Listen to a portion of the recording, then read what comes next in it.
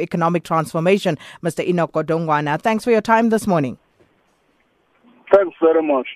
Now, Mr. Godongwana, yesterday you said you were shocked by this fraud summons against Minister Pravin Gordhan. Have you gotten over your shock, and what have you made of it now? No, I'm still shocked. Mind you, 2 weeks from now, the Minister of Finance is supposed to be presenting the medium-term budget policy statement in Parliament on the 26th. And this is also happening in the context in which we are facing downgrade by the rating agencies. All of these things reflect that there's no sensitivity to the impact on the economy of our country, which is more important than anything else. We are facing huge unemployment and all other things that our focus should be on growing this economy and dealing with unemployment, poverty and inequality. Mr. Godongwana, Minister Pravin Gordhan has questioned the timing of this. And, for some of us who watched, Polokwane unfold and whatever happened subsequent to that, it seems a bit like deja vu. There is, of course, talk about the manipulation of state agencies here. What is your view on that? Look, I can't comment on the manipulation of state agencies. I'm not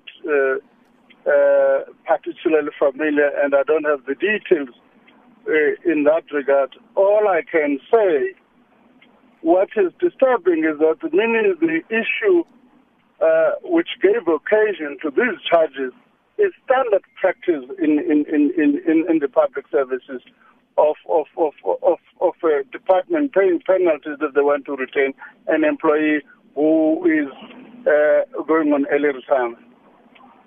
And as for the African National Congress, some would argue that this could perhaps prove to be the breaking point for the factional battles within the party. Do you think that the ANC will come out of this stronger or weaker? Look, I can't comment. The ANC has issued its own statements. I limit my comments to the economic impact on this thing. But as I've said, it would be bad if state institutions are being drawn into the factional battles of the ANC. But my point is that this thing has got serious implications for the economy at a time when everybody is trying hard to make sure that we change the economic outlook. Well, Mr. Godongwana, thanks for speaking to us driving there this morning. So please drive safely. He is, of course, the ANC's head of economic transformation. And we're joined now by political commentator, Professor Sipho Siepe, who says that Minister Gordhan has a case to answer. Thanks for your time this morning, Professor. Good morning. And just looking at how this matter has unfolded, there's questioning of timing, there's questioning of the actual charges, saying that, this was actually a far stretch. It was as though someone needed to bring some sort of charge against Minister Gordhan. So talk to us about how you view this entire saga. Well, I think the first thing that we must say is that Mr. Gordhan has rights, and that includes the right to be presumed innocent until proven guilty. That's the first one. And secondly, there is no right time for anyone to be subjected to this.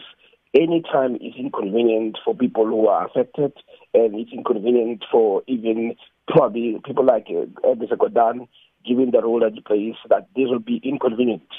But it is actually wrong to say the process of justice must be suspended for some people because there are issues of economic considerations. Yes, those are important, but the way the law approaches matters is that there's equality before the law.